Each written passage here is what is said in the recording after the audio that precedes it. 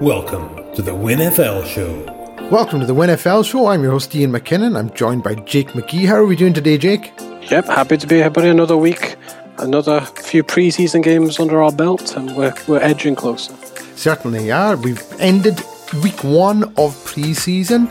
Obviously, the games themselves, we've already spoken about this. It's a chance to see your second and third stringers, gives the coaches an idea of what they're looking at. Obviously, you've got players who might end up in the practice squad. You're going to have players getting cut, players getting signed. So there's lots of things to talk about. But the games themselves generally don't garner too much interest in the way of them. I did watch the entirety of the Broncos-Cowboys game, but it was sort of in the background. I wasn't really paying attention to everything that was going on. So I think I missed the first touchdown pass. I had to skip back a few seconds to rewatch that. But other than that, did you watch the Saints preseason game at all? Did you just catch highlights, or did you just not bother? I just caught overall highlights, and I'm quite glad because the Saints, with 30 seconds left a guy wide open in the red zone. So I'm hoping anyone that was covering him doesn't make the team, because watching Jeff Driscoll just march the Texans down the field is not what I was signing up for. Well, the thing is, you want those mistakes to be made in preseason. I mean that's where you want them, because as they say, you learn more from your losses than you do from your victories. And let's not forget that I'm going to get the year wrong, 2006 Detroit Lions, 2008 Detroit Lions went 4-0 in the preseason and then 0-16 in the regular season. So I'm just saying, preseason results don't really mean get those mistakes out of the way. Get them out of the way quick so that coaches can see that, and that you've got plenty of film to study as to what you should not do as opposed to what you do.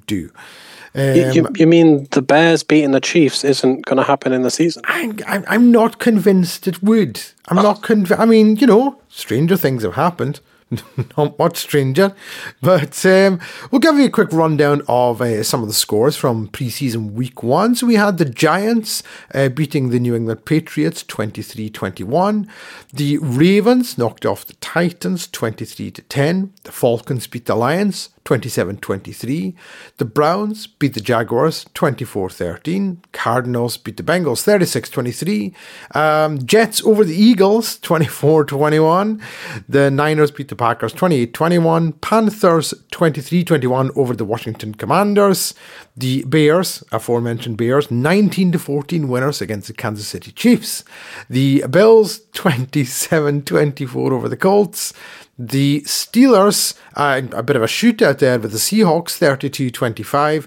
Dolphins edged at the Bucks in a close one there, 26-24. The Saints, unfortunately, lost to the Texans, 17-13. Broncos won 17-7 against the Cowboys. Rams 29-22 against the Chargers. And then the Las Vegas Raiders won 26-20 against the Minnesota Vikings. Now, as we've already said, the games themselves weren't up to much, but there was a few points from those games. There was certain players that people have been saying to keep an eye on. Of course, unfortunately, there were a couple of injuries as well. So it's probably, unless you've got something specific you want to add exactly about preseason, why don't we just take it onto the news, Jake, because I'm sure you can fit all those points in from there.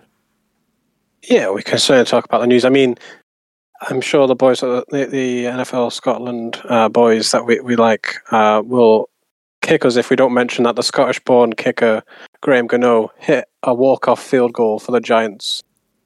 There's something about the Giants beating the Patriots, even if it's the preseason, it's just funny. It is funny. Because Bill Belichick, it might be preseason, but Bill Belichick probably had sleepless night being like, what is it about the Giants? I know, that'll be exactly what it is. He's sitting there going, I hate this team. I hate this team. I used to love this team. I hate them now. Hey, that's a good point.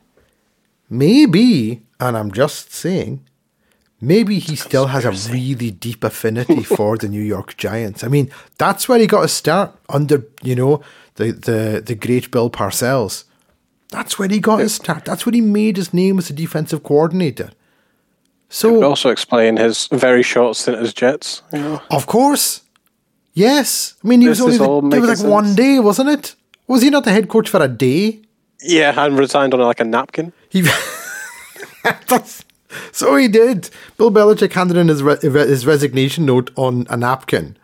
I mean, my goodness, it doesn't get much worse or better, depending on where you look at it from, than that. Absolutely brilliant. So I think we're onto something here, Jake.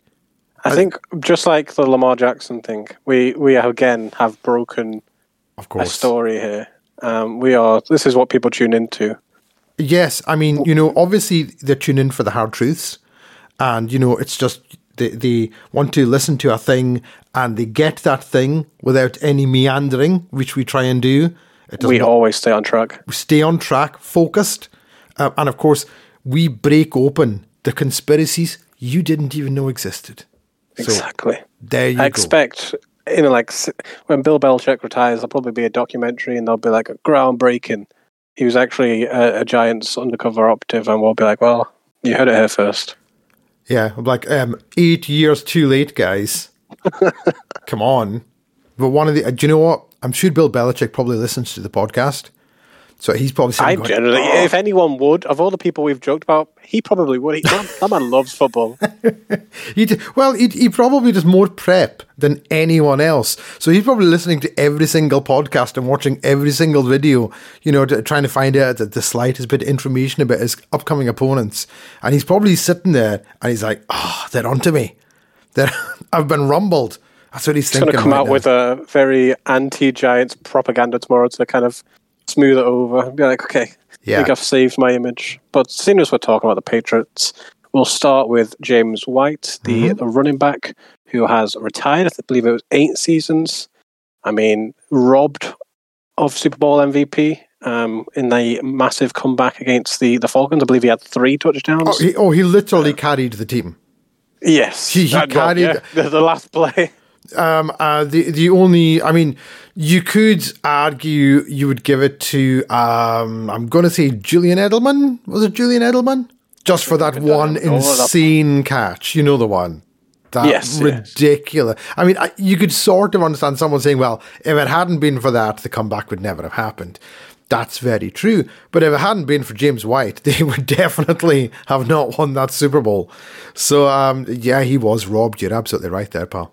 So that would have been nice. But he's one of those players that, is he going to ever be in the Hall of Fame? No. Is he going to be in the Patriots Ring of Honor? I would assume so. Like, I think he's just been there, like say, I think that's 8 seasons, been a steady player and then turned up in the big moments. So yeah, it'd be sad for the Patriots to see him go. But I believe that was the only retirement or notable retirement. Very sorry if I've missed one. There was breaking news just a couple of hours ago, though, on a big extension, and it was one of these hold-ins that we've been speaking about over the last couple of weeks. It was Derwin James, the safety for the Chargers. I believe it was 4 years, $76.532 million, very precise extension, which is $85.58 million in total over the 5 years. Makes him the highest paid safety in history. And I saw this little nugget that the Chargers are currently utilising the rookie quarterback that we've spoken about before very, very well, because they have 4 defensive players making $15 million per year or more under contract for at least the next 3 seasons. So they really are maximising having Justin Herbert on that low contract. Oh, and quite right. I mean, Derwin James is one of the best guys in the game. I mean, you could make the argument he's the best safety in the entire league. Not many people would argue with you. I just want to see him stay healthy. Yes. What was the number on that contract? How much was it for? It was announced as 4 years, $76.532 million. I wondered who's making 76.531. Someone is. I mean, at what point in negotiations does it get to that figure? They were like, we'll give you 76. Nah. 76.5? Nah. Getting close. 76.53? Nah. Like, we'll give you an extra $2,000. Okay, I'm in. You think, how does it get to that precise? That's so precise. That must have been worked out on like a game-by-game basis or something for that to be to the nearest, what, $1,000? Yep. I mean, come on, Derwin. Or Derwin's agent, whoever is sorting that out. He might be his own agent. I don't know. Fighting for every dime. You got to love it. Yeah.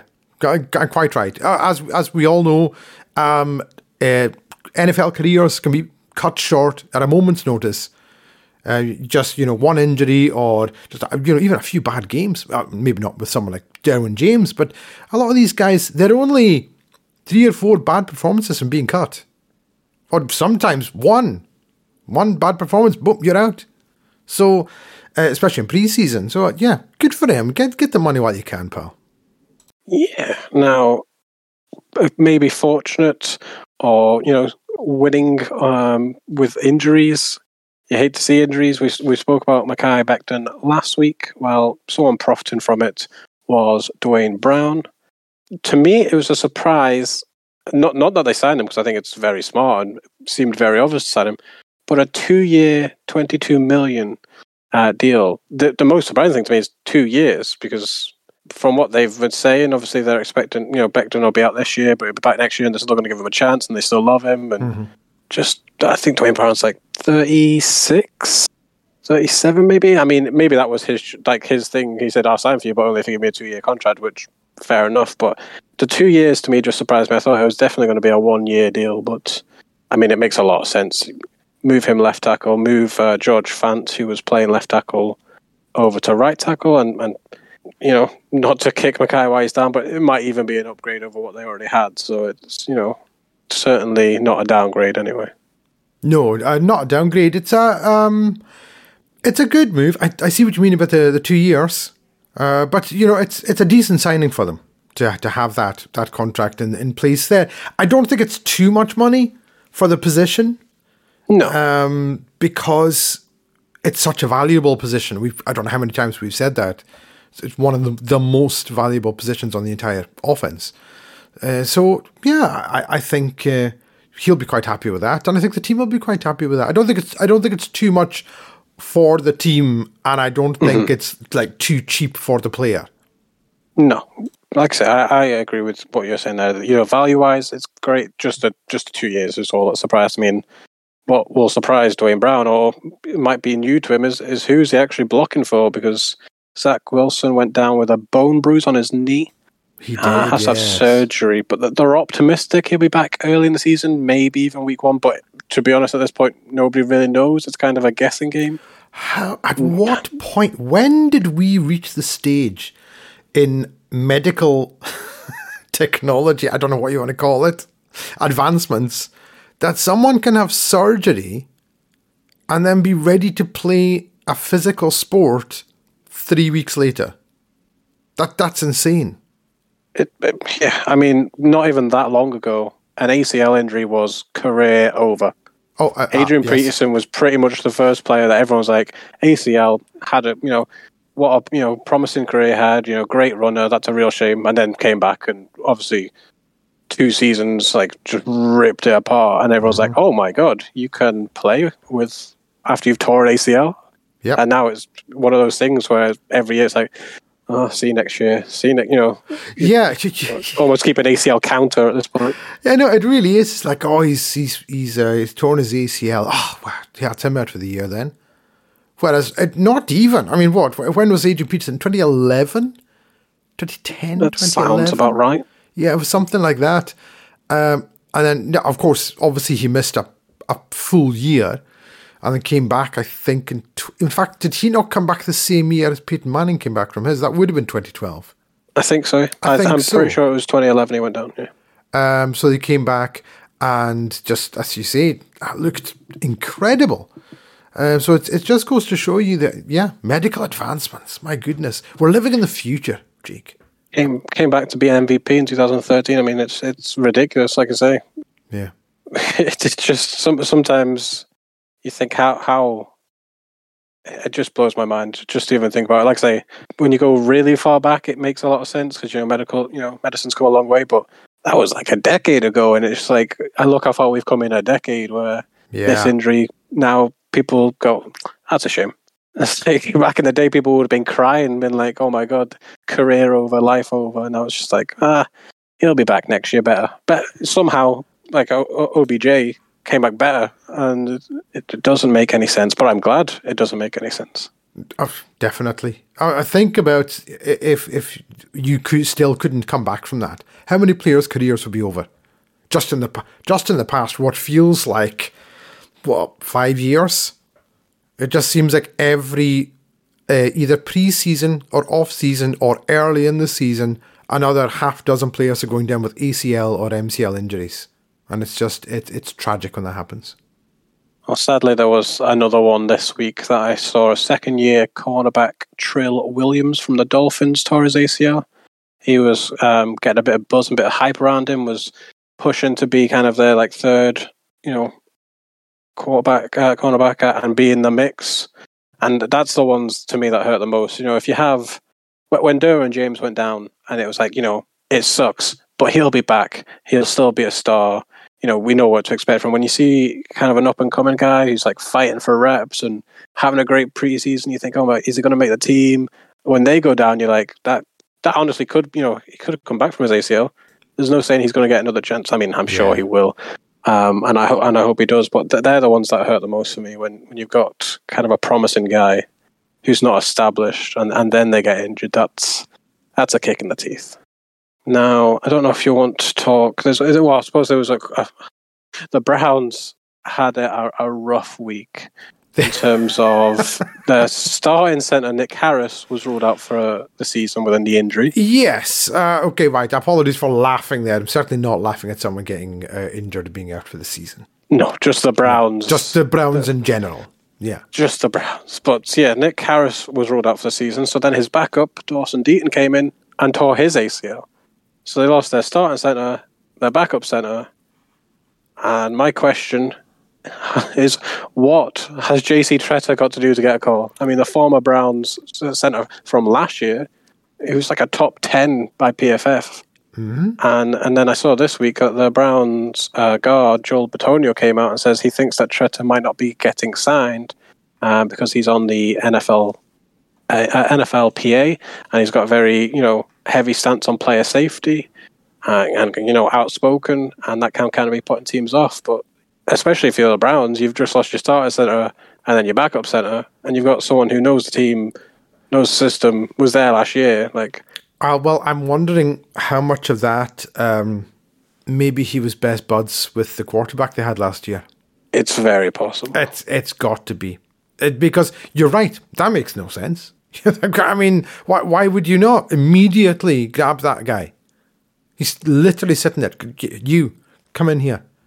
Now, some of it might say it's sorry, Jake, I didn't mean to interrupt you there. Some of it might say it's hubris. They don't want to. They're like, oh, we don't need him. We got rid of him. We don't want to. And they're like, oh, we don't. We're not going back to him. It'll look bad if we go back to a player that we got rid of. And that. But yeah, I think he was probably pals with Baker Mayfield and didn't like it, and that's probably why. He'll probably get picked up by the Panthers. It's. I mean, I think we've cracked open another one, Jake. I'm pretty convinced that this is the possibly. reason. Yeah. What do you think? Well, I think a lot of in real life at the moment, not that American football is not real life, but in outside of football, a lot of talks going on with unions at the moment, and in a union, not in a union, go on strike, not on strike. Maybe this is leaking over to the NFL, and they're looking at JC Tretter on the NFLPA going, more trouble than he's worth. But I'm surprised the Browns haven't picked him up. I was surprised that the Bucs didn't give him a call when their center went down. Yeah. He was one of the ones when we were doing the free agency, and I was like, oh, he was on the top 101. He'll get picked up. He's still got gas in the tank, and he's still there. It's going to be really interesting to see who picks him up. I can't. Or if he gets picked up at this point. You'd think so, because surely he would sign for a team even if it's just to be the backup. You'd think paycheck, why not? Yeah, you'd think he'd rather do that than not play. Maybe not. Maybe he's had 3 offers from teams. He's like, I don't want to be a backup. I want to be a starter. Mm-hmm. That's possible. But if it is the case that he would play as a backup, sure, you'd take someone who was ranked in the... Sorry, what did you say, top 10? I don't know for sure. Let me have a look. But definitely the top, what, 50% in the league. You know, it's not like he was the worst centre in the NFL. It's not someone that you're like, oh, we can't take a chance on this guy. He's awful. So I just don't... Once again, I don't know how many times I say this in every episode. That doesn't make any sense to me. I'm starting to think maybe... It's a running theme. I'm starting to think maybe I'm podcasting on the wrong thing. Because the more we do this show, and the more I read stuff and I hear stuff and I watch stuff, the more I think I'm missing something. Because some of these decisions made by these teams, these general managers, these coaches, players sometimes, and I just sit there and think, what are you doing? Why are you doing this? And there has to be a reason they're doing it. I'm pretty sure that I'm not, this all-knowing being sitting on high, just mocking everyone else because they haven't got a clue and I know everything. I'm fairly sure that's not the case. I could be wrong, but I'm fairly sure that's not the case. So maybe I'm missing something. It is possible, Jake. I mean, what do you think? Do you? I mean, you must be the same as me. I'm sure everyone is the same when you watch your team, not necessarily your team, watching, a game or something, and you see a coaching decision or a personnel decision, and you think, where are you coming from with that? Everybody knows that you should be doing this and not this, except you. Do you feel that at all? All the time. Sometimes hindsight's 20/20. Sometimes kind of being out of the situation, like you say, something seems so simple and so obvious that it kind of blows your mind that they can't see the same thing, especially when they're paid an awful lot of money to make that decision. You're thinking that was never going to work, and now it hasn't worked. You're going, yep, that was never going to work. And we're like, we told you that wasn't going to work, and you don't pay me to do that. Yeah, I mean, I could sort of get it from years gone by when coaches were standing on the sidelines and the coordinators were standing on the sidelines, and they don't have the view that we have, the bird's eye view. They've got that. You see these coordinators, they're always, particularly the offensive coordinators, they're always up in the box. They're always looking down. The defensive coordinators tend to like to be at ground level, and I've noticed, not all the time, but they seem to tend to be. The offensive coordinators are way up in the box, then they're watching everything. They've got instant replays and all the angles. They're doing all this stuff. And sometimes, they're calling play. I mean, I don't want to go back to the Denver Broncos, but I'm going to. So just bear with me for a second, and I apologize if it sounds like I'm ranting here, but I mean, I don't know how many times in the past year or so where Pat Shermer's offense, and you've heard me speak at length about Pat Shermer, just the worst offensive coordinator.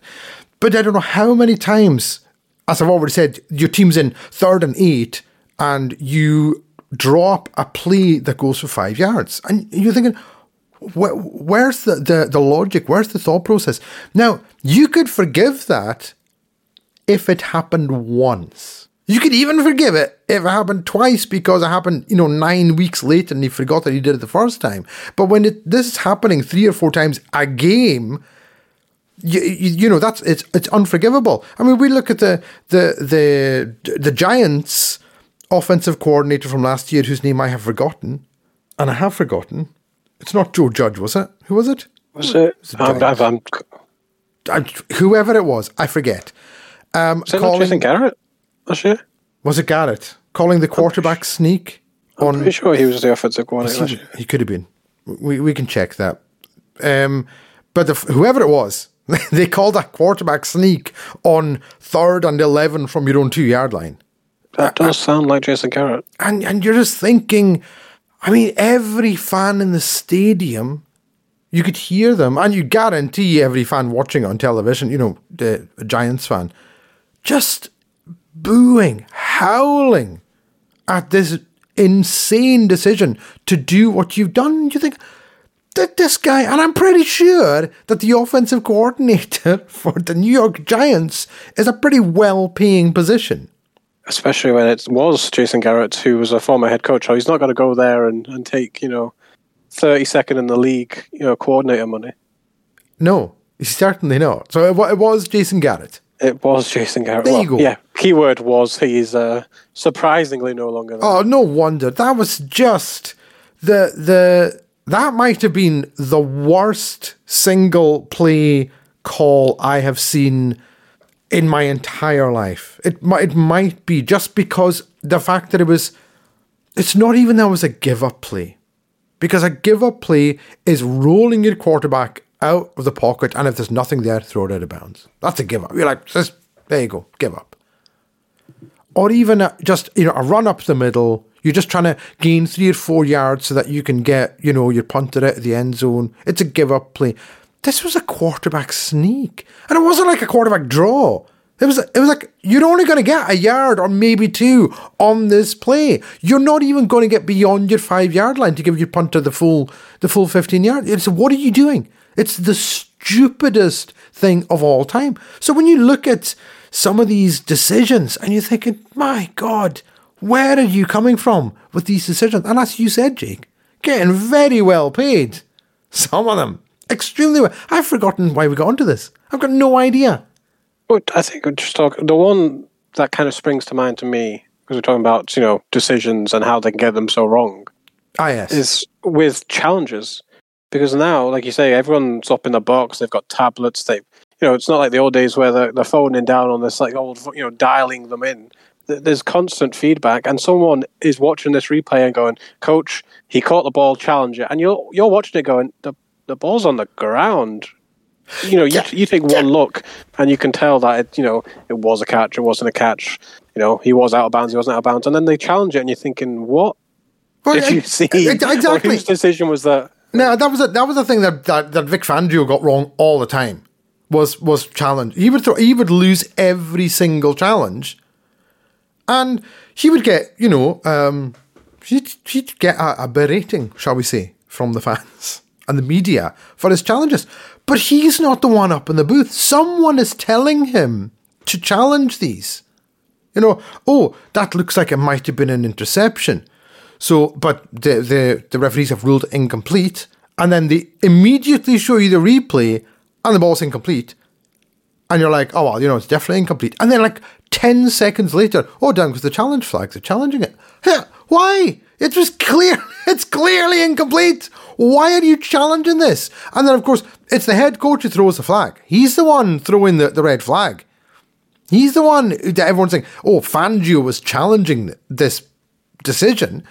But someone must be telling him. Surely he's not just standing there on the sidelines, not listening to anyone, and just thinking, I wonder if that was incomplete. I've got to win one by, eventually. Yeah, I'm just going to averages. Yeah, I'm going to keep just challenging. What once a half, is it? You get another challenge if you win it. So maximum of 4 in a game. And he just kept challenging. He lost what felt like every single one. And you're thinking, who is telling him to challenge these? There must be guys. The Walmart guy who just bought the Broncos, right? Rob Walton, whatever his name is. I'll bet you he knows where to cut corners when staff aren't doing their job properly. I'm pretty sure he does. So yeah, if I was you, and if you're listening, Rob, and you're listening to this podcast, first of all, sponsor us. That'd be nice.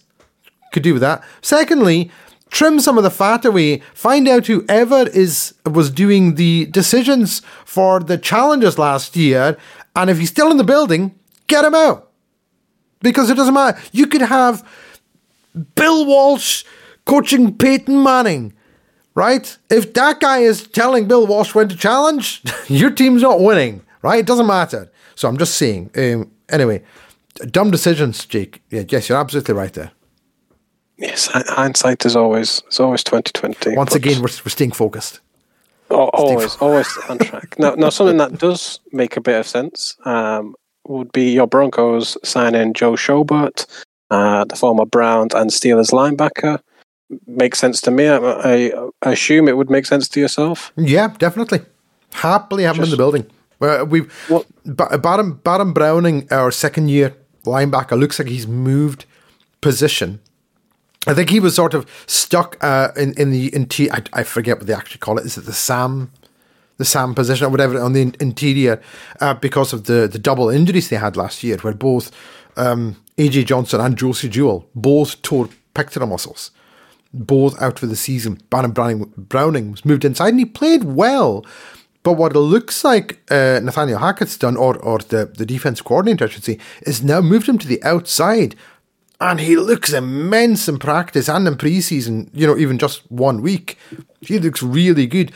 And it has sort of opened up. We think Josie Jewell's coming back from injury. I'm not sure if they've re-signed AJ Johnson. Alexander Johnson. I need to look into that because I'm not sure if they have. Or if he's still a free agent. Or if he's maybe gone somewhere else. But that would open it. And Schobert, a great player.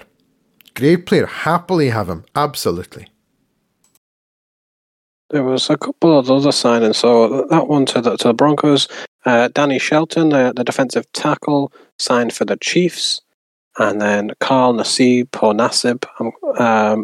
the former edge from the Raiders, signed a 1-year deal with the Bucks. So a couple of veterans, swapping teams, going to competitive teams, which is good for Schobert, Shelton, and Nassib. They've all gone to teams who are expecting to be playing into the new year, so it's definitely the best part, I would say, about free agency. You want to be going early, getting all the money, but at this time of the year, it's not always bad because you tend to have kind of the pick of the teams, and there's certainly worse teams to be going to. Oh, definitely. You do want that, don't you? Especially if you've been in the league for a while. You want a chance to have a ring, even if you. I'm not expecting Danny Shelton to play, 80% of snaps, but he don't care. He plays 20% of the snaps and the Chiefs, win the Super Bowl ring. He's going to happily take that Super Bowl ring. And quite right. So he should. Yeah, get the chance, get that ring. If you've had, you do see some players, they've got like longevity, been in the league for years and years and never had a sniff. Never had a sniff. That's got to hurt. Even the guys with the Hall of Fame careers. There's guys in Hall of Fame who never came close to a Super Bowl. So, I don't know, we've talked about it before with guys like Barry Sanders. He went to one NFC Championship game and got obliterated.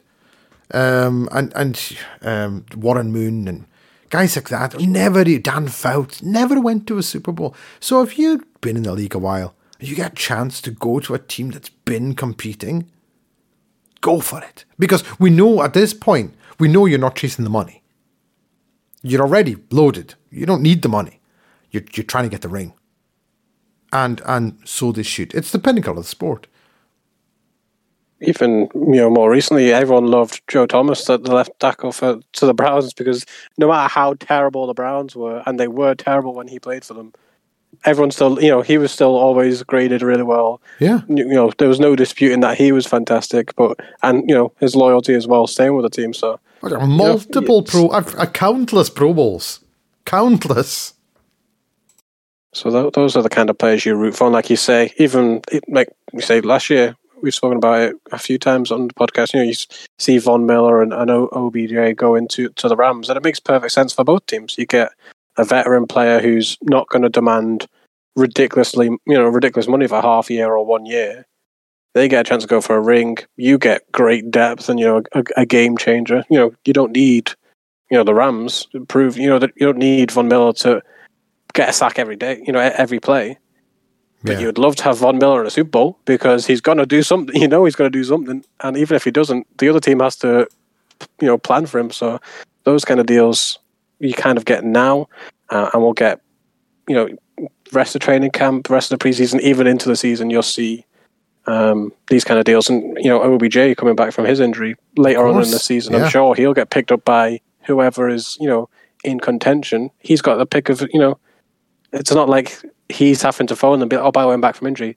There'll be many, many teams keeping an eye on OBJ going, listen, we're 8-2, we're riding great. We want you on the team. And, if he believes in them and he's optimistic with them, why wouldn't he sign with them? Because chase those rings. Yeah. Oh, good for you. Good for them. Good for you. Get it done. Get it done. Nice one. Now, we did have a trade. It was not a blockbuster trade, I will say that. It's probably two people who were going to get cut. And instead, the teams went, well, you need this kind of player, we need this kind of player, should we just trade? The Eagles get Ugo Amadi, a cornerback from the Seahawks. And in return, the Seahawks get JJ Arcega-Whiteside. So, not groundbreaking. Two players that probably would have been cut, if they stayed on their respectable teams. But get a chance to latch on with a different team. Be interesting to see if they both make the cut. The teams are now down to 85. Next week on the 23rd, they go down to 80. And then dramatically the week after on the 30th, they go back down to our usual 53. Yeah, so I think that's what's known as going off a cliff, isn't it? Yeah, don't get your hopes. If you're still on the team next week, okay, I've made it to the top 80. Don't get your hopes up too much because that last week is brutal. That's got to be hard on some of these players. It is. Now there's some notable cuts already. The Chiefs, who traded for Lonnie Johnson, I believe it was like a 7th rounder, but he was only a 2nd round pick by the Texans not that long ago. Mm-hmm. They cut him. Seems to be in good faith. They cut him early so that he's got a chance to join up with another team sooner rather than later. He's already been claimed by the Titans. Demarcus Robinson was cut by the Raiders. Robert Nkemdiche, who we spoke about, has already been cut by the 49ers. And to set the record straight on a previous episode when we were talking about the Jags kicker situation, it turns out, Neosa, next time we are at the pub, I owe you a pint. Because Elliot Fry has been cut. Wow. Well, hang on. That doesn't mean that... What was the other guy's name? Santoso? That doesn't mean that he's got the job. No, but I would say my guy fell first. Your guy did fall first, so you owe me a pint. Is that right? So next time we go to the pub, I believe your first pint will be on me.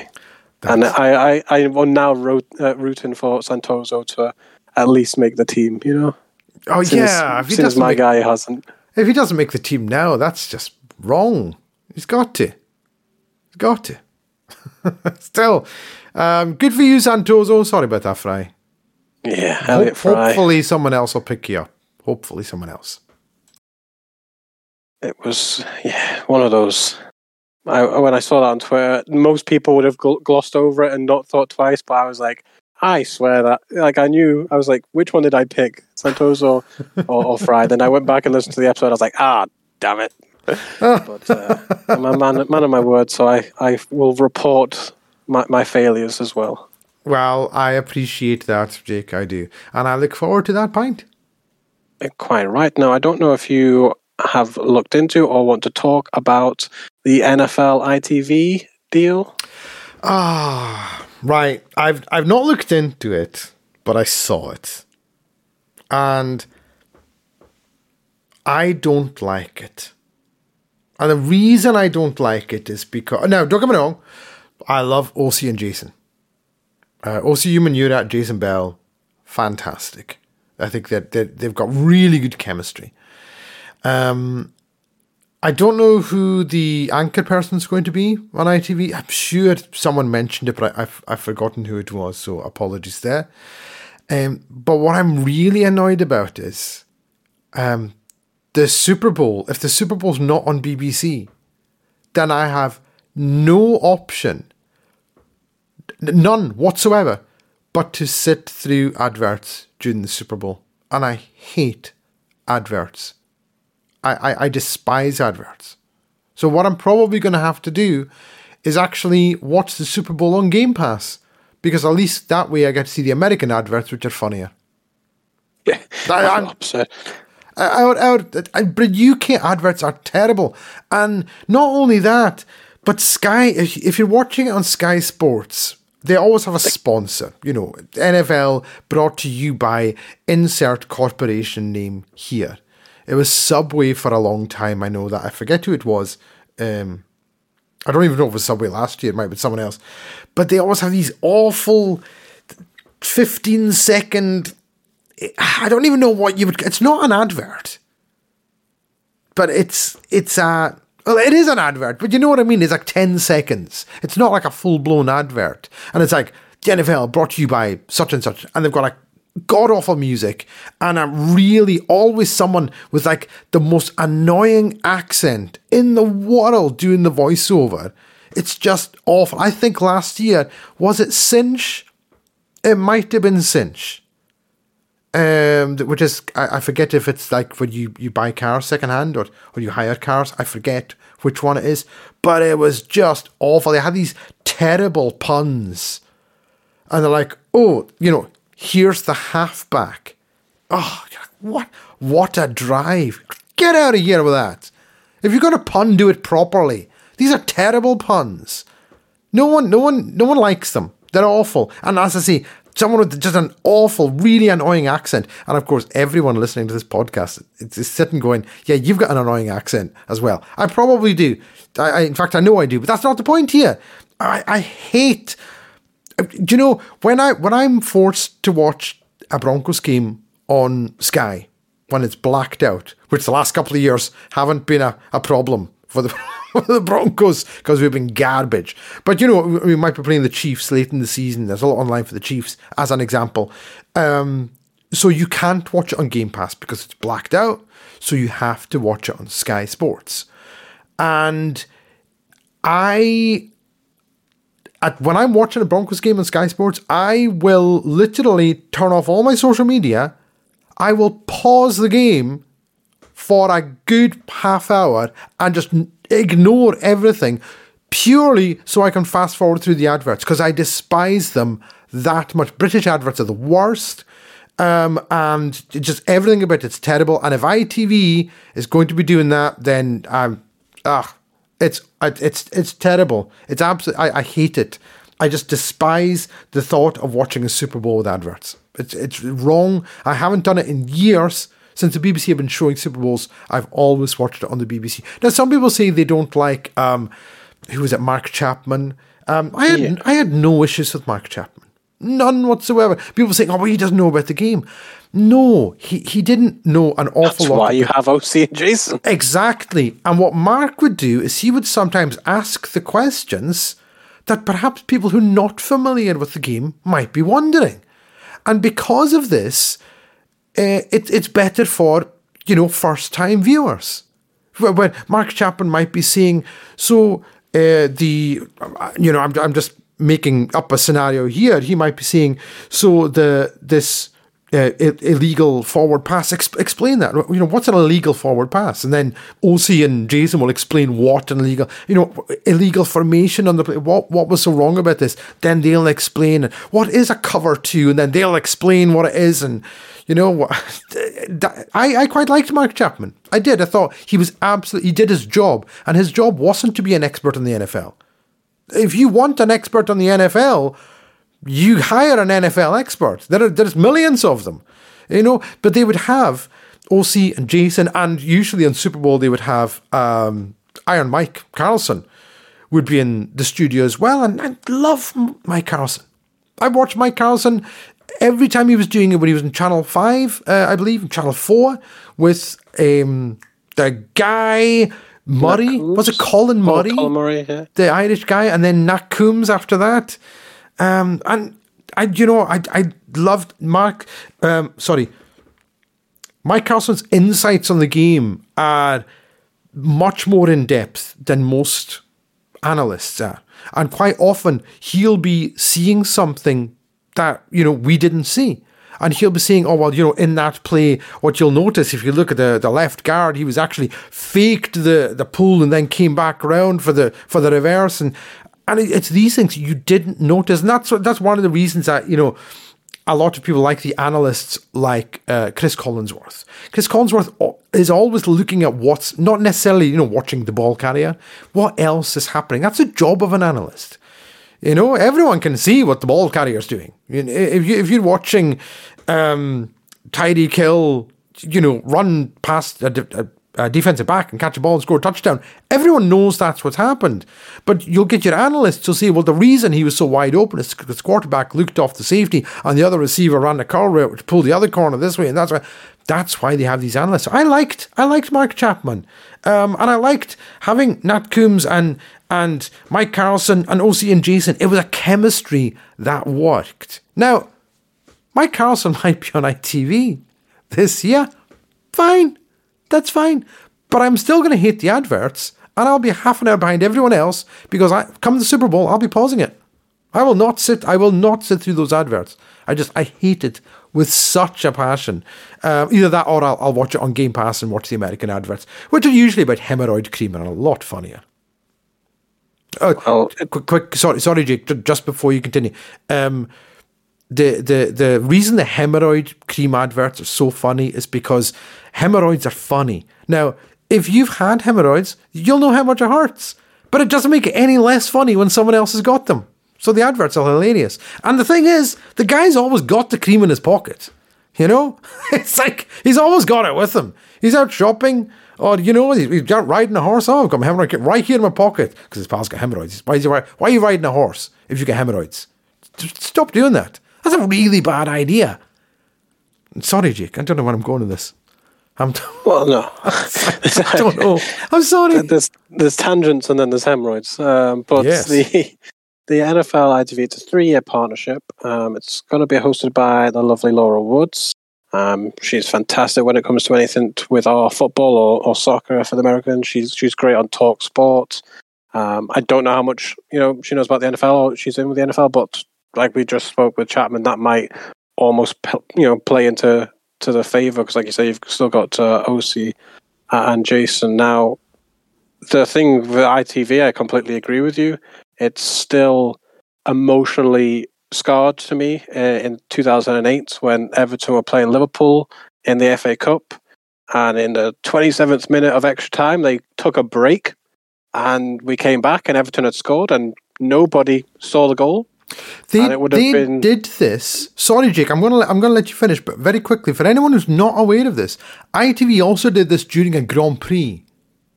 They cut away for adverts and then came back and the leader had crashed out. And an overtake had happened. And they're like, oh yeah, sorry, see, while we were away, this happened. You can't do that. Stop it. Sorry, Jake, carry on. I've lost my train of thought.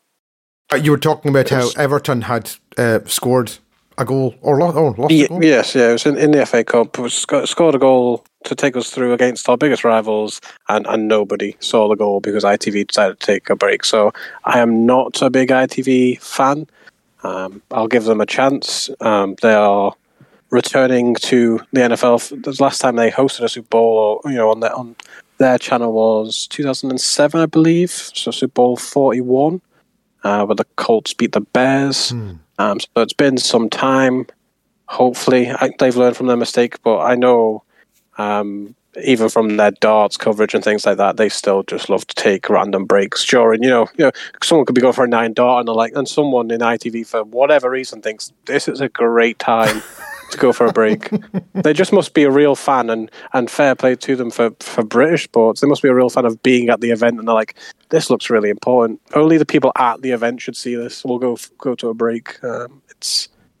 I pray that the coverage is better, but I have serious doubts. I have doubts as well. I mean, when I used to watch the NFL on Channel 4, and I'm talking about when it way back, before it was on Sky, when it was they used to advertise it as Channel 4, the home of American football. They used to get all the players to say that. They would have adverts, but they didn't have adverts every time the Americans took adverts. It's not like it is in Sky Sports now, which is just awful. They would always go back to either the studio or they'd have, if it was the Super Bowl, they'd have people inside the stadium, watching the game. Back in the heady days of Mick Luckhurst and Gary Imlach.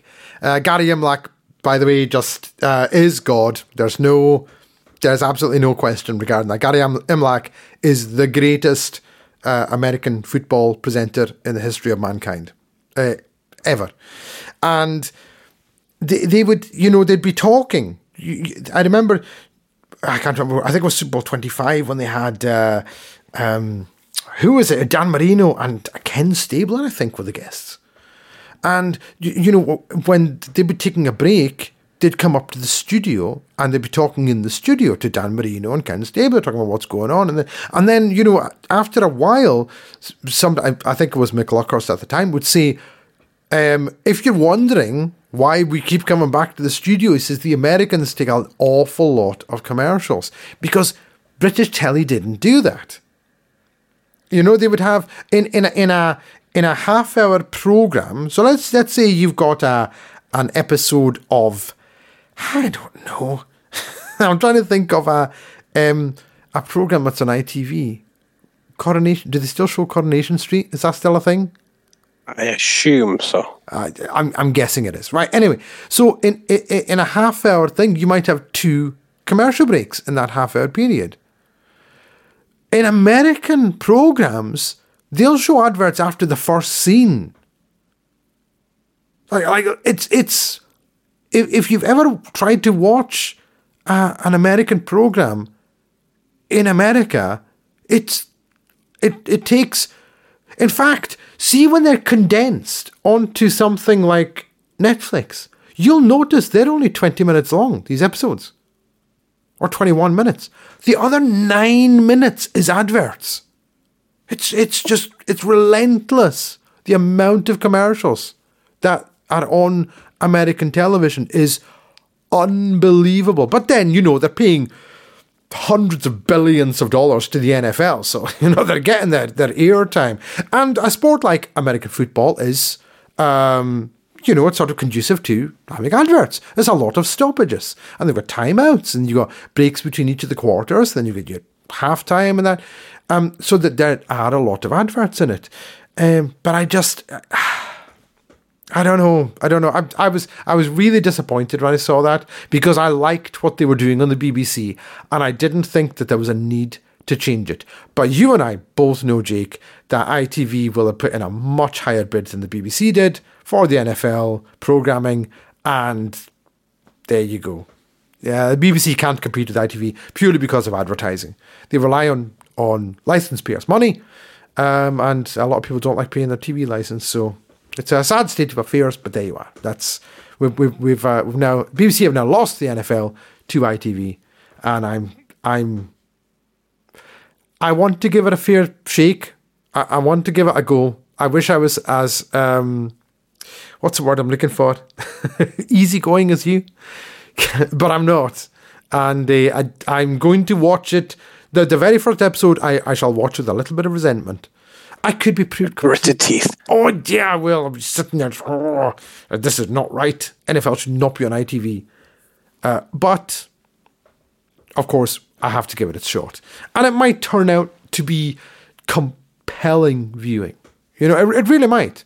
So, yeah, okay, we'll go with that. But I mean, have I just talked this entire time, Jake? Did you actually say what you thought about this?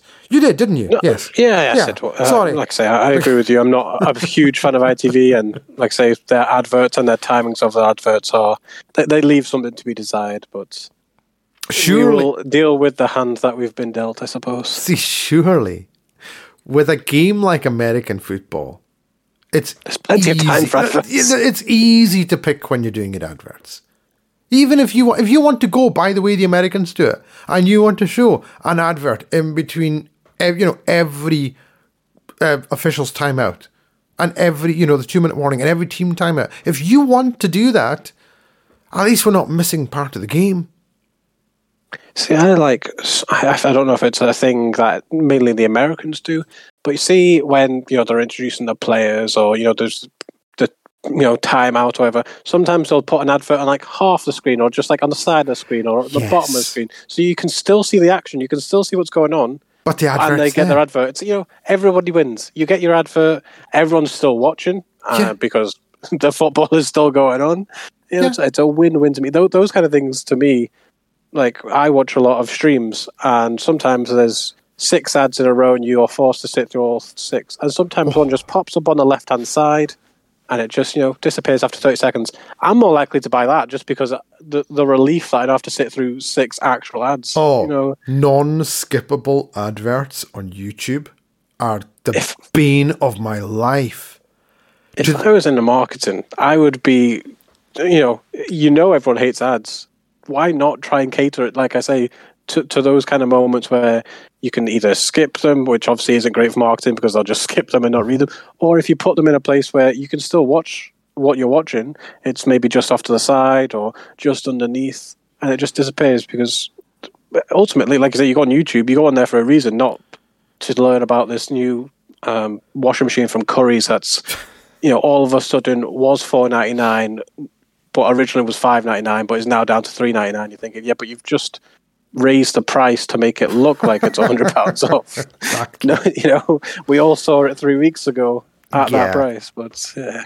It's I know, and right, hats off to what YouTube don't do, and here's a marketing tip for you, for anyone who doesn't use Spotify. Okay, anyone who listens to Apple Music, Amazon Music, Tidal, Deezer, whatever you get your music from, anyone who's not familiar with Spotify, the guys at Spotify had the best advertising campaign of all time, because what they would do on Spotify was advertise Spotify Premium seemingly in between every single song, and sometimes would run the advert twice in a row until they just wore you down to the point where you bought Premium so you didn't have to listen to Spotify Premium adverts. Plus, it Spotify it worked on me, absolutely. And then I was telling I was living with my nephew at the time, Callum, and I was telling him about it, and I was like, I've done it. I've bitten the bullet. I've got Spotify Premium. And he was like, are you allowed like more than one account? And I was like, yeah, on you go. There you go. And it's a game changer. Now, I'm pretty sure, in fact, I know someone who's already told me they purchased YouTube Premium. And I was like, I kind of feel a little bit aggrieved about paying for YouTube, because it's not like something like Spotify, as an example. You're paying for art by artists. That's what you're paying for. See, when I go onto YouTube, that's not the kind of things that come up on, recommended for you by YouTube. That maybe says more about you, though. Right, okay, possibly, but I'm telling you, like, a lot of the stuff was recommended. I have no idea why this has been recommended. But actually, though, in saying that, because Spotify has this thing called Discover Weekly, right? Now, I was like, Discover Weekly is, things we think you might like based on your listening experience. And then I'll listen to it and go, that's nonsense. I don't like any of that. And it sounds like nothing I've ever listened to. So it's just random. I don't know why they don't just call it Weekly Random. There you go. There's 20 random songs for you. But they're like, it's tailored for you. No, it's not. It clearly isn't. YouTube's the same. Based on your viewing. Well, because you watched this. What are you talking about? I would say YouTube got me a beauty, because over the last year or so, when they've been pushing this YouTube Premium, they offer you the 1 month trial, and you'll probably forget to unsubscribe in time, and you end up paying for it. Every time I got offered 1 month, you close the app, it comes up, you missed this, you could get a 1 month trial. Dismiss. And then one day they came up to me and said, here's a 3 month trial, and I was like, you've got me, because am I going to remember in October to cancel my subscription? Probably not. I'll tell you in October when I'm paying for YouTube, but currently on a 3 month trial, I feel like I'm winning, but deep down, I'm either going to like it so much because it's very handy that I keep it on, or I'll forget about my subscription. So, and how are you? How are you feeling about it? It's much easier for watching things on my phone, because if I close the app or if I go onto Twitter, the video continues playing, which you think is a very simple thing, but normal YouTube doesn't let you do it. That's very true. I actually wasn't aware that YouTube Pro let you did that. Yes. Oh, not that I'm it's like a pyramid scheme here. I'm recruiting. Are you on commission? Yeah, YouTube Premium. Yeah. I wish. I would love to be on that YouTube money. Oh my goodness. We're going to have to start filming our podcast and putting them on YouTube. We're going to have to start doing that. Definitely need to start doing that. Seeing as we've given them a free shout, I'm sure they'll, push us into people's recommended. Yes. Have you ever fallen into the Watch Mojo trap on YouTube? You ever done that? Oh yes. Oh, yeah. Oh yes. Honest trailers. Watch what you just end up. Yeah. Like 6 hours later, going, how did I end up? Why am I watching the 52 Easter eggs of Shrek 2? Yeah. How did I end up here? And you're like, why am I watching the top 10 moments of Kevin Smith's acting career? It's like, I don't even like him as an actor. Why am I watching this? You're absolutely right. 4 o'clock in the morning, you're still there going, why am I still on Watch Mojo? How did this happen? The other one that gets me is a Screen Rant. I had the pitch meetings. They're hilarious to me. Absolutely kill me every single time. So we're getting free shout-outs here. We shouldn't be doing that. They should be paying us. But then we'd be advertising. And I've just said how much I hate adverts. Oh. We've become what we hate. Wow. Trying to stick it to the man, and then you find out that you're the man. And you are the man. Not in a good way. Not when you say, like, you're the man. This is like, no, you become the man. Oh, that's poor. Anyway, we're talking garbage here now, Jake. So we have deteriorated way off. We're miles out. I don't even know where we were. ITV. This is all ITV's fault. Like everything else will be this year. Yes. So the NFL is being shown on ITV. BBC have lost it. There you go. Yeah, the short version. That was it. 2 lines. What else have we got, Jake?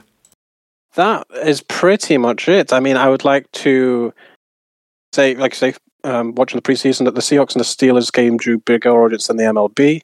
The 2 plays I saw from Nick Foles, a horrendous interception, and then he followed it up with fumbling when he was sacked. So I feel better about my Taylor Heineke is the best backup of the league shout after Nick Foles does that. Definitely. And Tyrod Taylor, this is the year he's going to reverse the curse.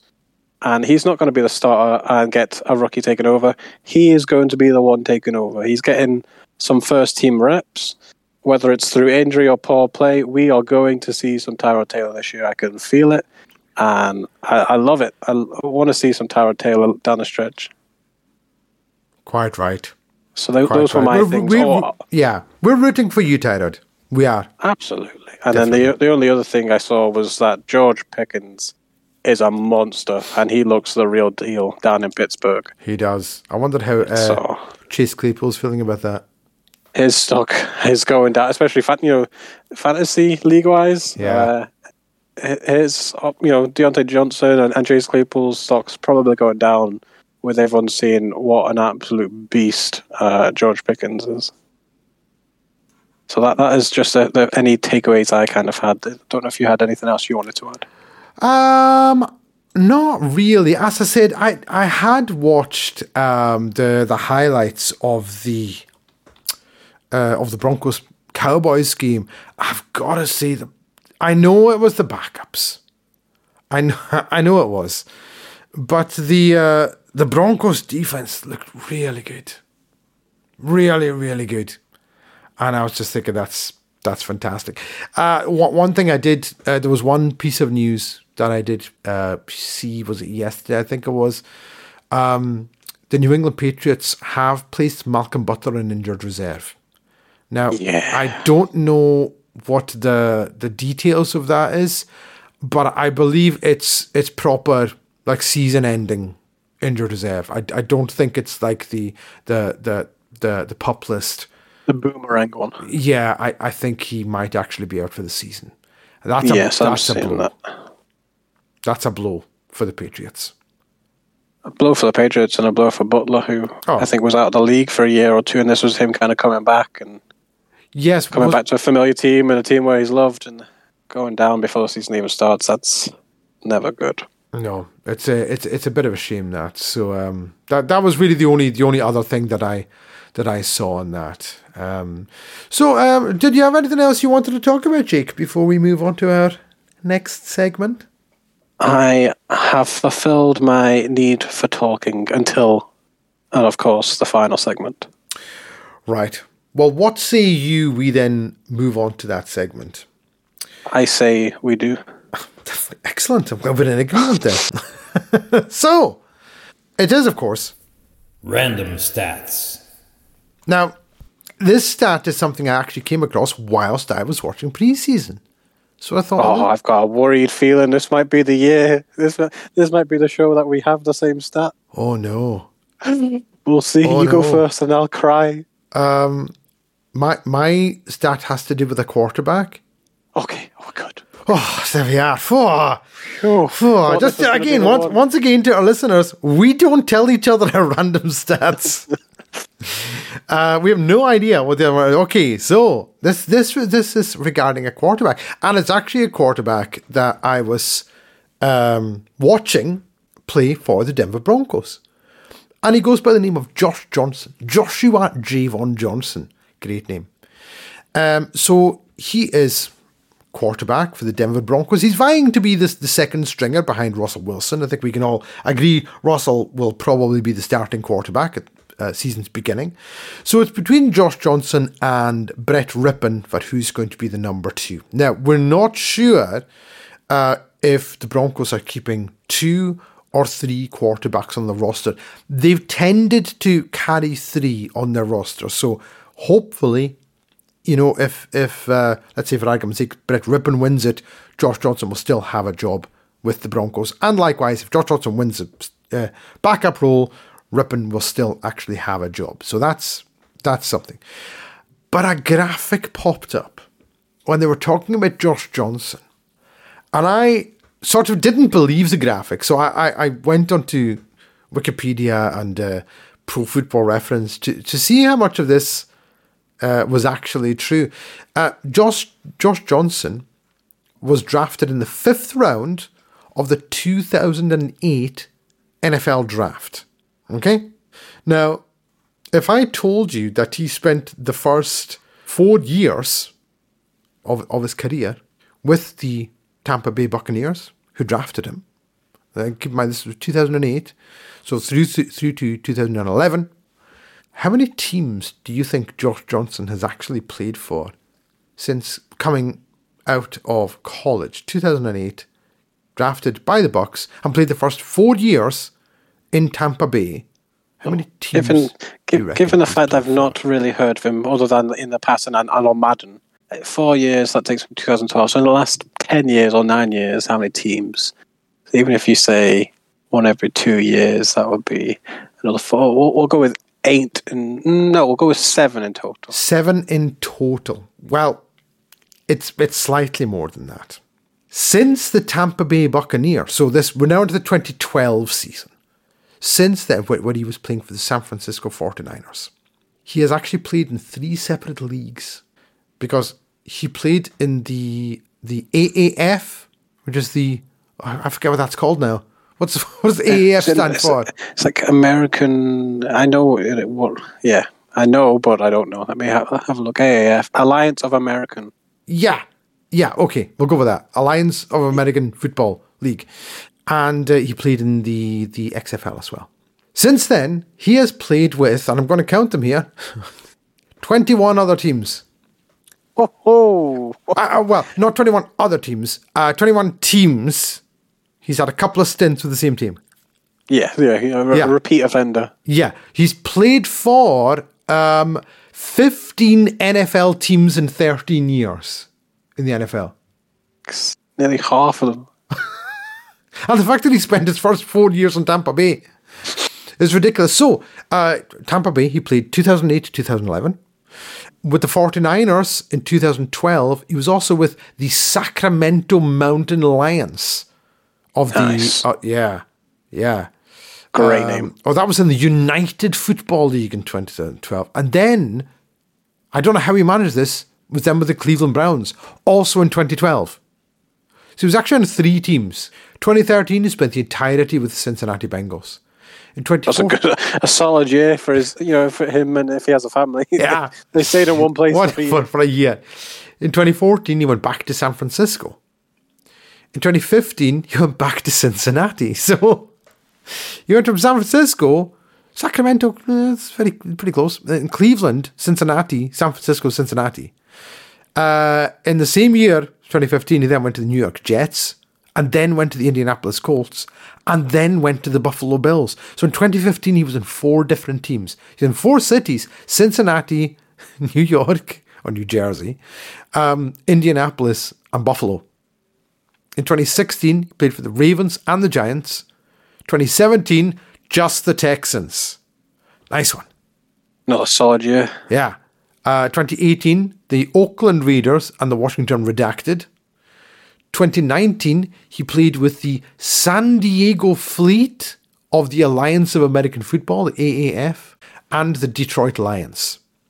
In 2020, he was with the Los Angeles Wildcats of the XFL, and then he was with the 49ers. He was still with the 49ers in 2021, and then went to the Jets, and then the Ravens, and then in the 2022 offseason, he was picked up by the Denver Broncos. A total of 21 moves in his career. And that is the most in NFL history. It's 13 years in the NFL. He's played for 15 different teams, which is the most for a player in league history. As I'm saying, he's played for. He hasn't started for all these teams, but he's been on. Wow! But he's been on the roster. We've spoken previously about career backups and journeymen. Josh Johnson might be the greatest journeyman of all time. He's doing something to stick around. Yeah. But his credit rating must be awful. I hope he's getting, Yeah, well, because you got to put in if you've stayed in your current address for less than 2 years, please provide your previous addresses. 5. Yeah. I need a bigger form, please. So yeah, I hope for his sake he does stay on the team, just because his credit rating's taken a beating. But sure. He's one of those players, like we said with like Tyrod Taylor and these kind of players. You don't stick around in the NFL if you're a terrible teammate, or if you don't. He's clearly brings something, because some of those ones, I think it was the one where he said it was 3 teams and he was playing in some random league, and then the Browns called him up. They would have called him up because they needed, late in the season, some backup. But, he's clearly doing something right. He's clearly kind of built up a network and will stick around. So good for him. He's not going to be starting many games, hopefully. No offense, because we all want to see Russell Wilson. But well, no, of course not. No offense to Josh Johnson there. I mean, he played with the Bengals twice.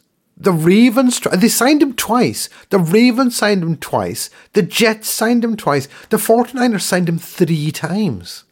So he's doing something right.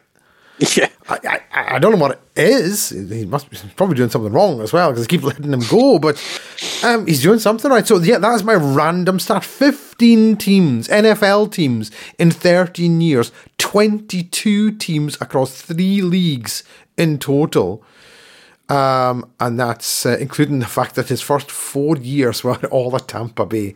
That is the story of Josh Johnson. That is my random stat. Incredible. Good for you, Mr. Johnson. Well, one of the teams that you mentioned in there had signed him twice is the team I'm focusing on for my random stats. Uh-huh. Now, there was a record. We talked about preseason, so I found a preseason stat. Now, we've said, it doesn't necessarily mean too much. It's a good time to see your rookies and what you've got on your team. But there was a record in 1959 to 1962 under legendary head coach Vince Lombardi. The Green Bay Packers went 19 preseason games in a row, winning them. And that had stood the test of time until 2015, where the Baltimore Ravens, as of last week, are now on a winning streak of 21 games. They beat the Titans 23-10. That is their 21st win in a row in preseason. So some teams, use it as a good chance to just see rookies and, may not care if they win, lose, or, what record they get. Like you say, the Lions went 4-0 and then 0-16, but Yeah. the Ravens have been pretty solid, and they've been more than that in the preseason. 21-game streak, so it lives. Is it going to live to tell, I hope it makes it to the regular season. I may have just cursed them if they lose the next game. It's going to be a bad look for me, but You'll be getting a call from John Harbaugh? Jim? John, yeah. You'll be getting a call from John Harbaugh. You'll be like, I can't believe you cursed me, Jake. Why would you do this? So I will be now keeping a very watchful eye on the Ravens' next preseason game. But yes, 21 in a row. Can they make it 22? See, there you are. I mean, as you said, it's Vince Lombardi's Packers. Maybe he's going, I want people to say John Harbaugh's Ravens just for preseason. I am the preseason goat. 100 years from now, there'll be a team they've won 20 consecutive preseason games. That's nearly as many as John Harbaugh's Ravens. See? That's what he's looking for. He's wanting to just keep this going for 100 years. He'll be coaching coaching just preseason games. He'll be fine. But what about preseason? Can I come back from preseason? Can I just coach the preseason? My goodness, 21 consecutive preseason games. 21. So we shall see, and we shall report back if the streak lives or if I have absolutely cursed it. I love a good streak. That came out wrong. What? Close your windows, everyone. Yes. We're streaking. What's that from? Old school. I'll see if I can find the audio clip and put that in there. We're streaking! We're streaking! So I love when you see a thing like, just for argument's sake, Matt Stafford is on pace to become the quickest quarterback to 50,000 yards or whatever the streak is, and he needs this many in this many games, and that's something I will then start paying attention to Matt Stafford, or like a running back, like Derrick Henry. If he rushes for 1,500 yards, he'll be the quickest player ever to 6,000. I don't know. I'm completely just pulling numbers out of my hair here, but I love things like that, and it pops up with this. I love stats. I absolutely adore stats, and one of the stats I love is streaks of longevity. So, in fact, there was. Have you ever seen? The NFL Films does the top 10 countdowns. Yes. Yeah. You see them on Game Pass. They're on YouTube. They're all over the place. We're counting down the top 10 insert thing here. One of the ones that they had was top 10 records that won't ever be broken. Yes. Years ago. I'm talking 10 years ago. They had this one out, and it said, Johnny Unitas throws a touchdown pass in 47 games. And that was the record. That's been broken twice, But back then, no one was even close to it. And then they actually re-showed it, and they put in the correction, because Drew Brees broke it with the Saints. And then did Tom Brady not then break it? I have no idea if Tom Brady broke it or not. I feel like Drew Brees broke it, and then someone else broke it. And it was like, oh, like it was one of those like, oh my god, you broke a record that stood for like 50 years, and then it stood for like 2 months. You're like, Yeah, I don't like that. I like records that stand for a long time. It was like when Dan Marino became the first quarterback to throw for 1,000 yards 5,000 yards in a season. That was really good. And then was it Drew Brees became the next person to do it, 5,000 yards in a season, and then 5 players did it in 2007. And I was like, I don't like that. I was like, I don't like it. I don't like it when they do all that. When they just shatter records that have stood for years and years and years. I'm going to look up the touchdowns, because I've actually got passing yards, passing touchdowns. I just looked for the consecutive games one. Drew Brees is 2 of the top 5. He did it twice. Drew Brees. He was number 5. He did it 45 consecutive games. Then there was the Johnny Unitas one that stood the test of time. Peyton Manning impressively did it between two teams. He never broke the streak. He started it with the Colts and finished it with the Broncos. Brady did it with just the Patriots, and then Drew Brees sits atop with 54. I wonder what the current longest streak is. Kirk Cousins is the current longest. 27th of September 2020 till present, he's on 30. He's on 30. Who's ahead of him? He's got a way to 31, but that was back in 21, so that's stopped. His is broke. So Kirk Cousins, hang on, who's the next active one after? I can't see it. Yeah, he's in a league of his own, his old Kirk. Kirk Cousins. There we go. See Well, now, all the guaranteed money. so see, because of that, I'm going to be keeping an eye on Kirk Cousins this year. Yeah, I want to be if he doesn't throw a watching. touchdown, we're going to cry. Yeah, because I'm going to be watching every single time he throws a touchdown. I'm like, oh, that's another one. Week 1, we're checking to make sure he throws touchdown pass. So there you go, Drew Brees, 54 games. But yeah, this was the thing that was an NFL top 10 records that will never be broken. And one of them was Johnny Unitas' 47 touchdown, which had stood since 1960. And Brees broke it in 2012. Brady broke it in 2013. Manning broke it in 2014, as you said. But that was obviously with the two teams. Colts then missed, and then the Broncos. I think that's more impressive. Peyton Manning was just ridiculous. He threw a touchdown pass in every game he played for the Broncos in his first 2.5, nearly 3 years. And 7 in the first one. 7 is... That's right, That's a good 2013. sign. Yeah.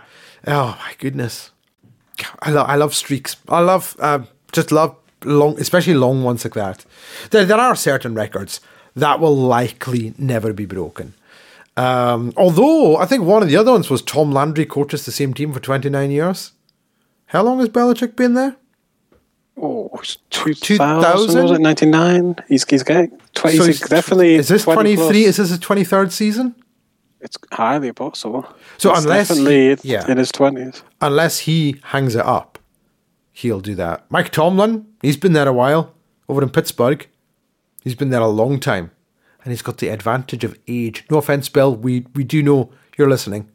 But Mike Tomlin's been there for quite some time. He might be in bed by now. We've been going a while. He might have nodded off. Yeah. We're terrible people, Jake.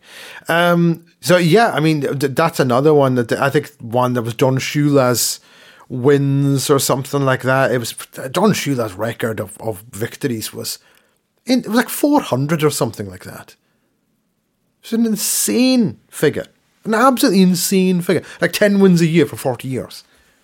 That's just stupid. I can't remember what the actual amount was, but it was ridiculous.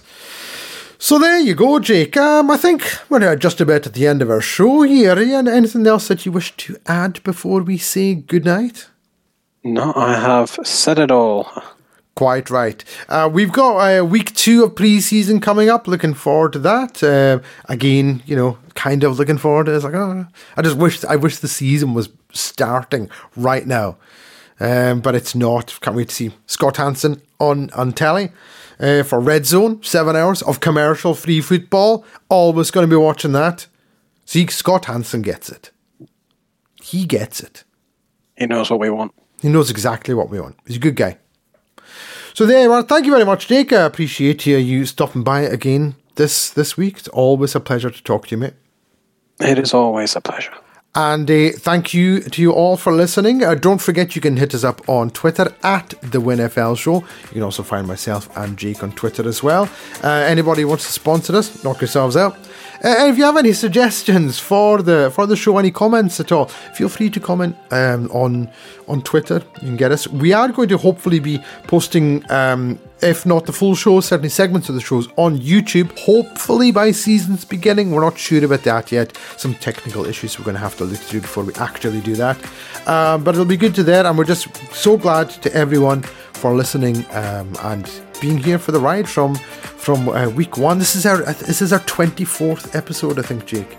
I think this might be 25. It's either 24 or 25. It's ridiculous how many episodes that we've done.